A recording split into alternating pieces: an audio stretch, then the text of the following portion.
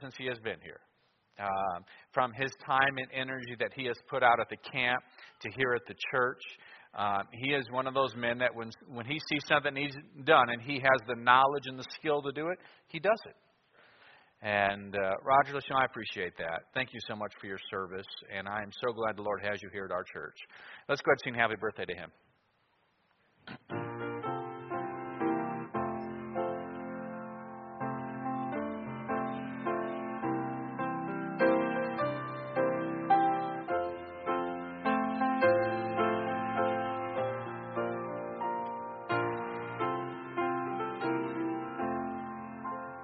Appreciate you. Amen.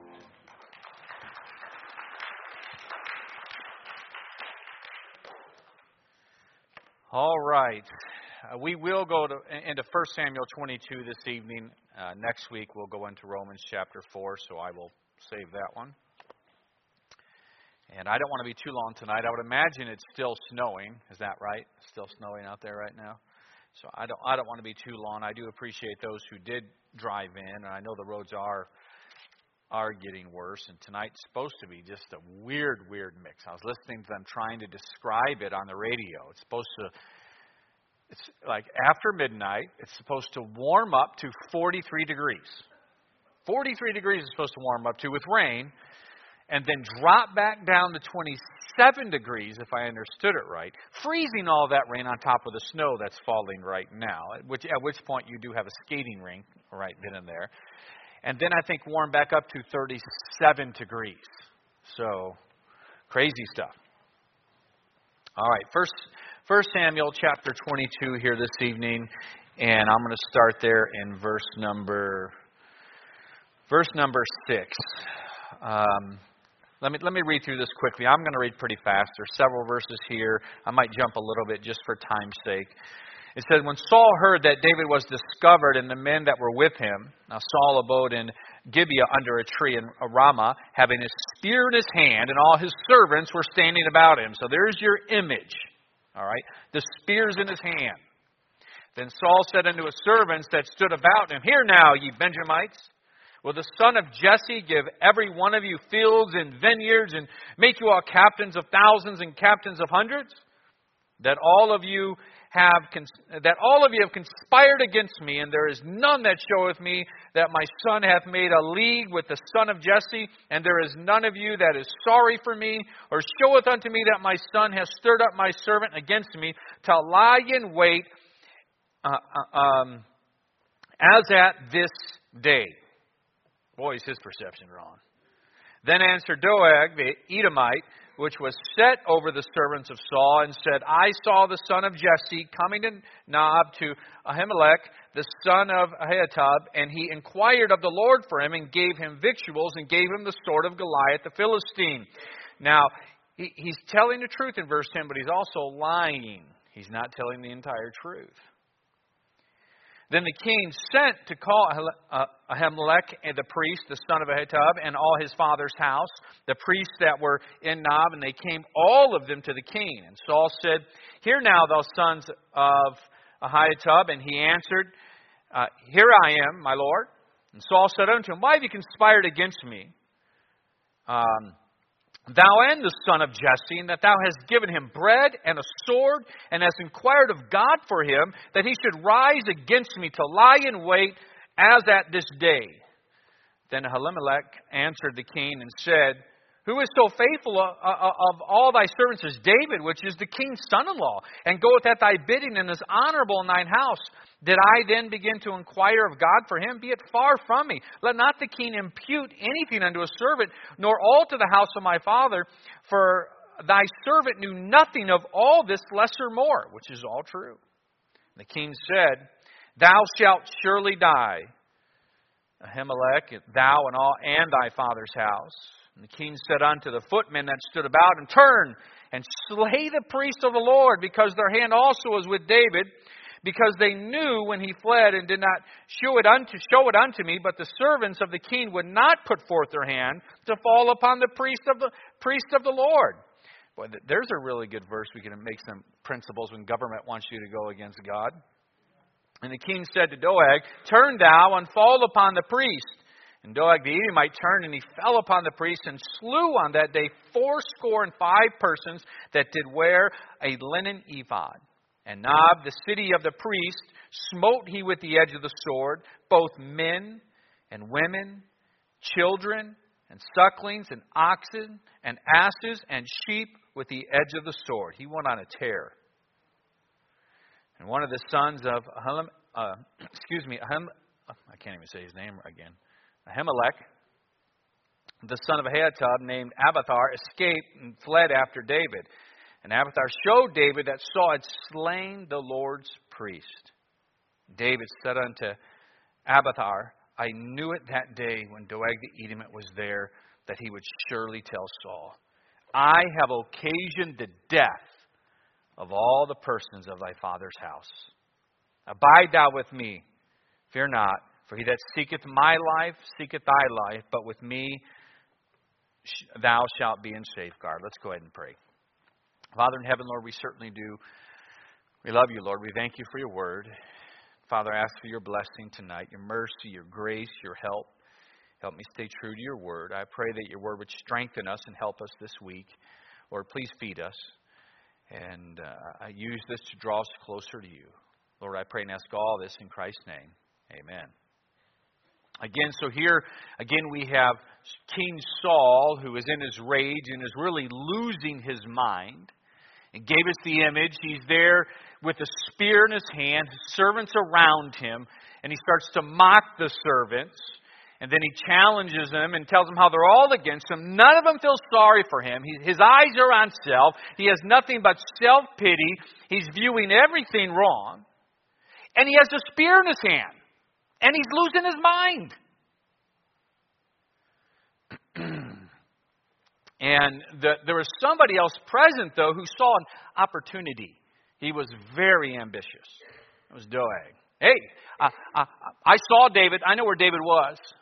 And that priest over in Nob, he gave him a sword, bread. And now, he didn't tell the whole truth. And by the way, he knew the whole truth. He knew that David had actually lied to the priest about what was going on. David said, I'm on a secret mission of the king. There's no reason for the priest to question that. After all, just like the priest told King Saul, this is your son-in-law. I don't know anything more or less. I haven't done anything wrong. But anyhow, that takes place. So King Saul sends for the priest to come to him. And of course, like I just said, that gets rehearsed unto King Saul. But again, King Saul is losing his mind. He can't think straight. He can't. He's in a horrible place. And he makes just this decision to go ahead and kill all the priests. They're against me. Not a one of them is against Saul. Not a one of them. And of course, his own men say, we're not touching them. We will not kill the priests of the Lord. We're not about to do that. But there was a man there who wasn't Jewish, an Edomite, Doeg. He would fit well with Hamas today, wouldn't he? With the terror that he went on. Again, opportunity presented itself. Saul brings him up. He says, I'll do it. He doesn't hesitate. He kills them all. Then he heads into that town. He doesn't spare anybody. He didn't care who you were. He didn't care how old you were. He didn't care if you're an infant, if you're a 2-year-old, if you're a 5-year-old. He didn't care who you were. He was taking your life. Because in his mind, he saw this as an opportunity. As we know, one of the sons of the priest had escaped and went to David. And you could just imagine how crushed he was. The Bible doesn't give us that emotion, but you could just imagine. His cousins, his brothers, his sister, his family, they're dead. They've all been taken out. He goes to David, and David hears it, and David confesses, I saw Doeg. And he confesses right to him, the death of your family is on me. This is on me. I want to try and give us some lessons from this text tonight to try and be a help to us. You see, sin many times can take you to a place you don't even realize. Sin can get in your mind and allow you to see things that aren't there. You can also see the dangers here of ambition, selfishness, We're going to look tonight at King Saul and his jealousy. We're going to look at Doeg and his selfishness, his ambition. And then King David and his confession. So first off, King Saul. King Saul, in his life by this time in 1 Samuel chapter 22, is a great example how sin in your life can start off small and snowball and get bigger and bigger and bigger and bigger. How it starts off with something that you think is manageable. That somehow you think you can control this, yet you know it's a measure of disobedience. That's how it all started in Saul's life. I mean, we can look back in Saul's life at different events where he was offering a sacrifice when he had no business doing that. And again, that was one of the occasions he really justified in his mind, I'm really trying to serve God. This needed to be done. So somebody needed to step up. There wasn't any call, so I did it. No, it wasn't right. Or, of course, when he was to destroy all the enemy. That was the command that was given, but he saved the best. Pure disobedience before the Lord. And by the way, remember, each of those, he justified in his mind that he is doing right before God. His sin was snowballing. Now we get to this point. Look how far he's come. Look where his mind is. He's there with his own servants, sword in his hand. I guarantee you, every single one of those men right there at that moment when he goes into his rage is afraid for his life. They all know he's not stable. They know the guy's off his rocker right now and he has a spear. You're all against me. None of you are sorry for me.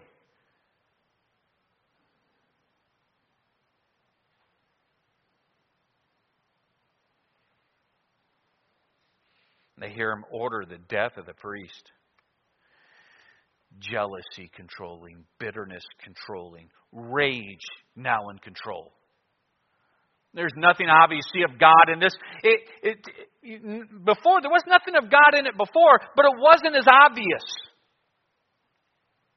He had enough mixture, if you will, where he was justifying his actions in his mind. This is where sin can take you. We certainly learn from Saul that if sin is not dealt with, it gets worse and worse. You're on that really slippery slope. It's kind of like, I live over, of course, off of O'Malley. I think everybody's aware of that. But in the wintertime, and we had that first icy day. That was a week ago, right? Was that a week ago we had that? The very first icy day, and like a dummy. Now, I got my winter tires on already. I did that several weeks ago. But I popped out onto O'Malley, and I am doing 50-55 down O'Malley, not even thinking, you know what? It snowed last night. Look at all the snow. I should probably slow up a little bit. Because every year when you get down to Lake Otis, that's a nightmare right there. That is all winter long. They don't do anything with it. That is just pure ice coming into that intersection. And I am flying, doing like it's 80 degrees outside down O'Malley at the time. And then I go to hit my brakes. Oh, no. I'm like, what am I doing? But the Lord was really good. Because right as I'm sliding, the light changed to green. I'm like, oh, yes. Right on through I went at that time. I was really glad about that. But sin's like that. You think you have it in control, you don't even realize what you're doing. And then you try to hit the brakes, you're gone. You can't play with it. By the way, we also see another lesson here with Saul. When you choose to set on the wrong path, the devil will have people there to help you. He'll have people there to help you. He'll have somebody there that'll help you when you want to go the opposite way of the Lord. And even though there's those there, all the servants there, I have no doubt, even though we don't have it recorded, that some of the servants were saying, listen, you can't do this. What are you doing?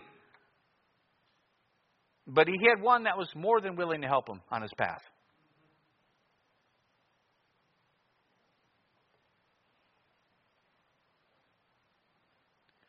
Be so careful who you have around you. You want people around you that you confide in, that you trust in, that want to direct you towards the Lord.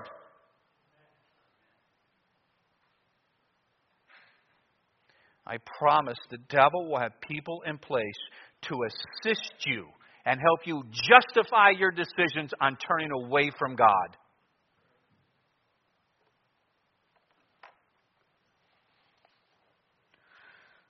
King Saul, with his jealousy, his madness, his bitterness, all where it took him. And yet the truth is, he truly did not have a more loyal servant than David. He didn't. The best one in his service was David, the very man he's trying to kill. Let's go on to Doeg. What do we see in his life? Doeg's sin is different than King Saul. Doeg is a man that is driven by ambition.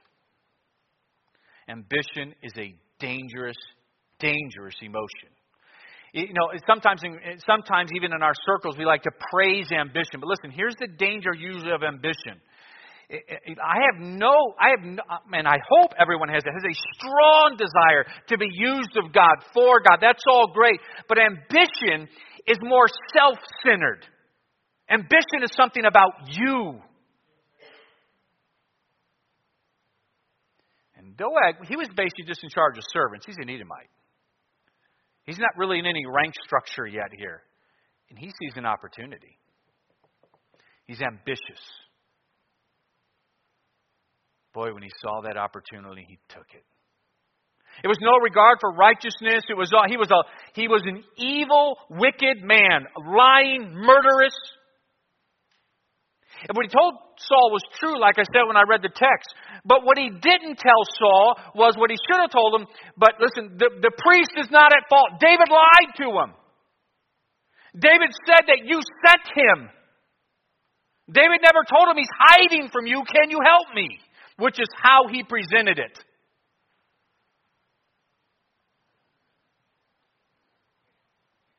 He saw opportunity for advancement. He was more worried about self-promotion than he was truth. Listen, we might not be to the extent of Doeg, but you better look out when you're more worried about self-promotion over everything else.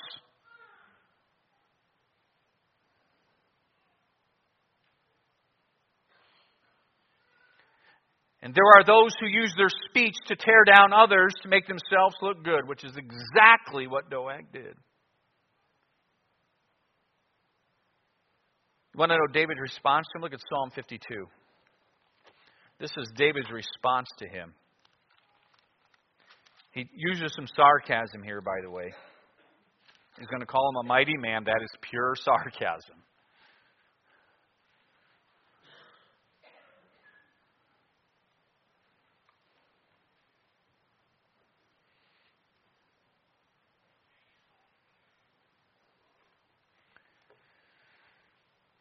Psalm 52. Why boastest thou thyself in mischief, O mighty man?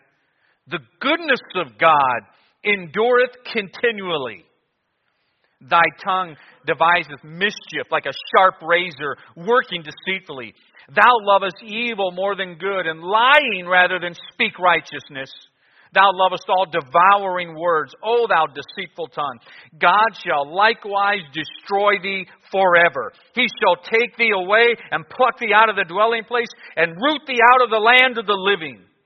The righteous also shall see and fear him and shall laugh at him. Lo, this is the man that made not God his strength, but trusted in the abundance of his riches and strengthened himself in his wickedness. But I am like a green olive tree in the house of God. I trust in the mercy of God forever and ever. I praise thee forever because thou hast done it. And I will wait on thy name, for it is good before thy saints. He mocks him, calling him a mighty man. He's not being serious there. He's being sarcastic. And he makes a great point. Don't miss it. How God's goodness endureth. Yes, you met wickedness. You met your vileness. But I know what will prevail. And to my knowledge, I really need to verify this because I did not before this message. This really came about very late in the day after I'd finished Romans chapter 4 message. Realized we might not have a lot tonight. But I'm almost certain his name's not mentioned again. I might be wrong on that. That is done. That we don't see him again. Name is gone. Nothing else of him. David knew God will destroy you. What you are facing is going to be the wrath and the judgment of the Creator himself for what you've done. Doeg's ambition. More worried about self, his own life, his selfishness took over, his own ambition, not thinking of eternity, not thinking of the God who is there. Led him down a wrong path to make horrible decisions. So many times you're faced at decisions in life that, listen, you better be in a place where it isn't selfishness and ambition that take over, but it's simply a desire for God.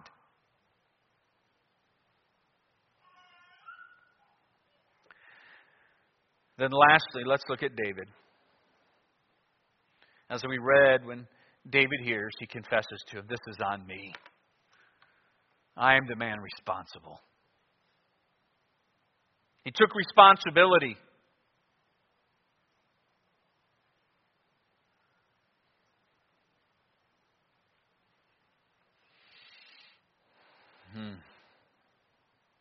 Confessed his sin. David, there's no doubt, David never imagined what his actions would lead to. Many times we don't. We don't see the consequences of our actions. We don't realize what could take place because of them. He had an idea, as he admitted, that evil could come because Doeg was there. He knew he had a place with the servants of King Saul. And so something grabbed his attention at that moment.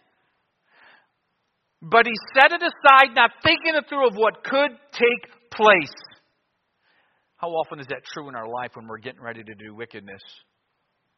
We try and keep our mind just focused on what we want, not the repercussions. We try and limit it because we want to do what we want to do.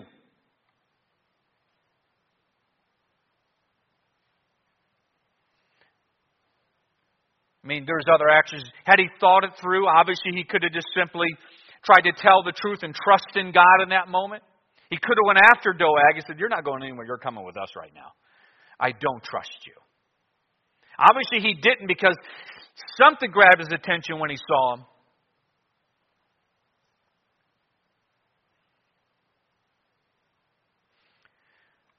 David is seeing this. His sin affects others, not just himself. There was consequences he never thought of. He had no idea when he determined to lie to the priest what would take place. Your sin always affects more than just you.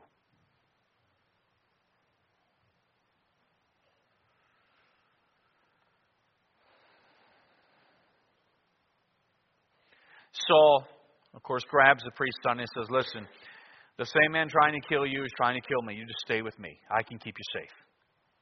I'm going to safeguard you. There isn't an enemy out there. He's trying to destroy us both, but I can keep you safe.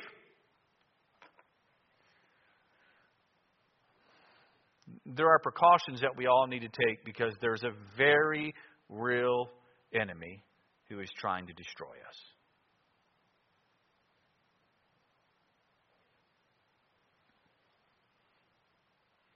He will use what he can to do just that. He will use whatever he can to put things in place to be as destructive as he can. He can set you up for the evil day.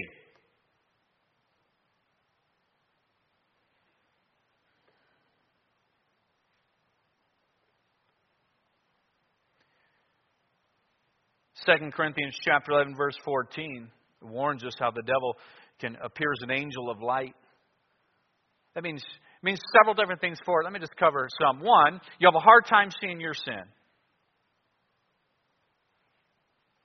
You can be convinced it's okay like Saul was.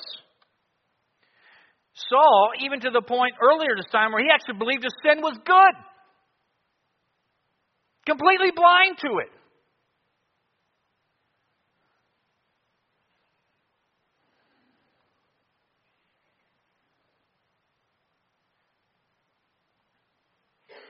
When the Lord does convict, respond. Don't dismiss it and justify it. That's what Saul did. Don't dismiss it and justify it. Don't say, no, I'm right in this because of this.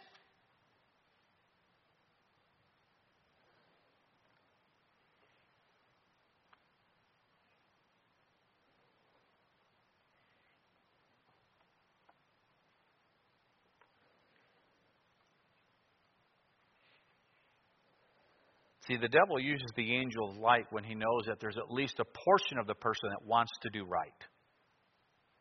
Okay? That's where the angel of light comes in most effect. Can be most effective. Those who have a measure about them that want to do, that there's a morality that is given by God that they want to do at least somewhat right. So he has to come as an angel of light to get them to justify sinful actions.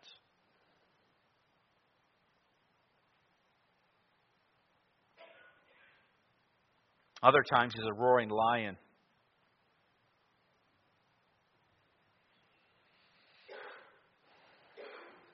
And there's a couple different ways we can think about that. Is one, obviously he wants to devour. Cunning, prowl, watching, waiting for those showing weakness to pounce, to devour, to destroy.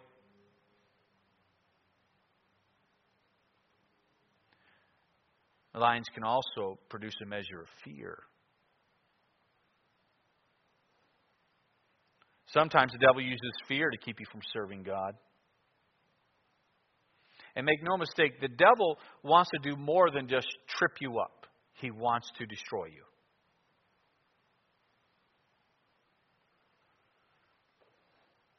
And don't forget, he's also, as we see in Genesis chapter 3 and verse 1, more subtle than any beast of the field.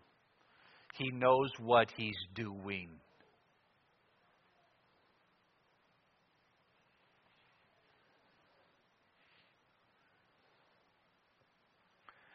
He has so many different ways to tempt you. So many different ways to set you on a wrong course. So many different ways to put you on a wrong path. Even especially look out according to Ephesians chapter 6, again, as I said, to watch out for the evil day. You know, even as pastor of this church, I've got to watch out for those type of days. Where he's trying to set something major up for the church. Not just small things. Something major.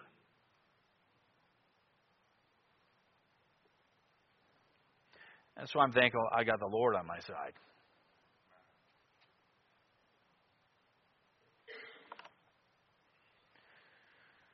Of course, James chapter 4 and verse 7 lets us know that our key in the spiritual battle we have is our submission to God. Make sure your life is about Him. That you're submitted to Him. Don't make it about you. Make sure that what your goal is, whether you're in the military, whether you're a businessman, whether you're a mom, whether you're a dad, make sure that simply what you want to do is simply glorify God, to be submitted unto Him.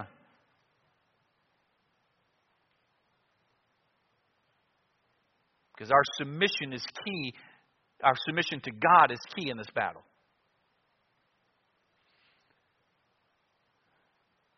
And then with that submission comes with it the necessity, which I believe will come in place. I believe some of these things just flow. I do.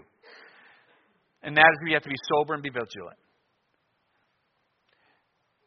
Don't bury your head in the sand when it comes to your own personal life.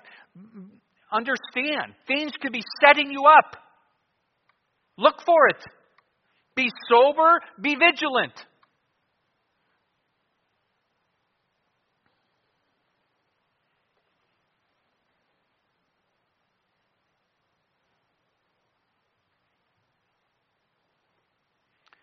1 Peter 5:9 tells us to resist the devil steadfast in the faith.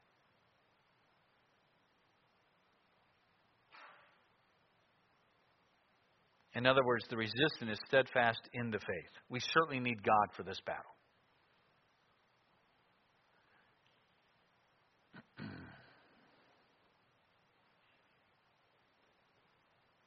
I'm just going to give these just three more out. Now we're going to go ahead and close.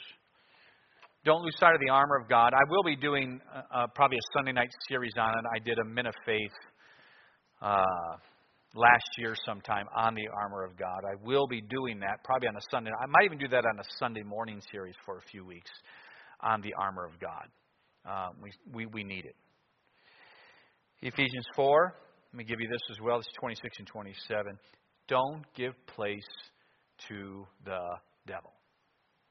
Now, you would not openly give place to the devil. Say, well, this chair in my house, this is for Satan himself. We like him to sit here. This is his place. That's not what the Bible is referring to. This is where being sober, being vigilant comes about, where you use some wisdom. Is there something in my life, a measure of disobedience, a measure of something I am of rebellion, a measure is there something there where I am cultivating or given the opportunity for the devil to work even greater in my life? That's giving place.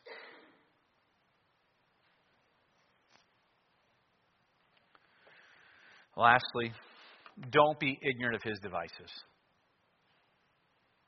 Don't be ignorant of his devices, which is what I'm trying to do now, is trying to educate you on it. Look how far King Saul went. With heads bowed and eyes closed.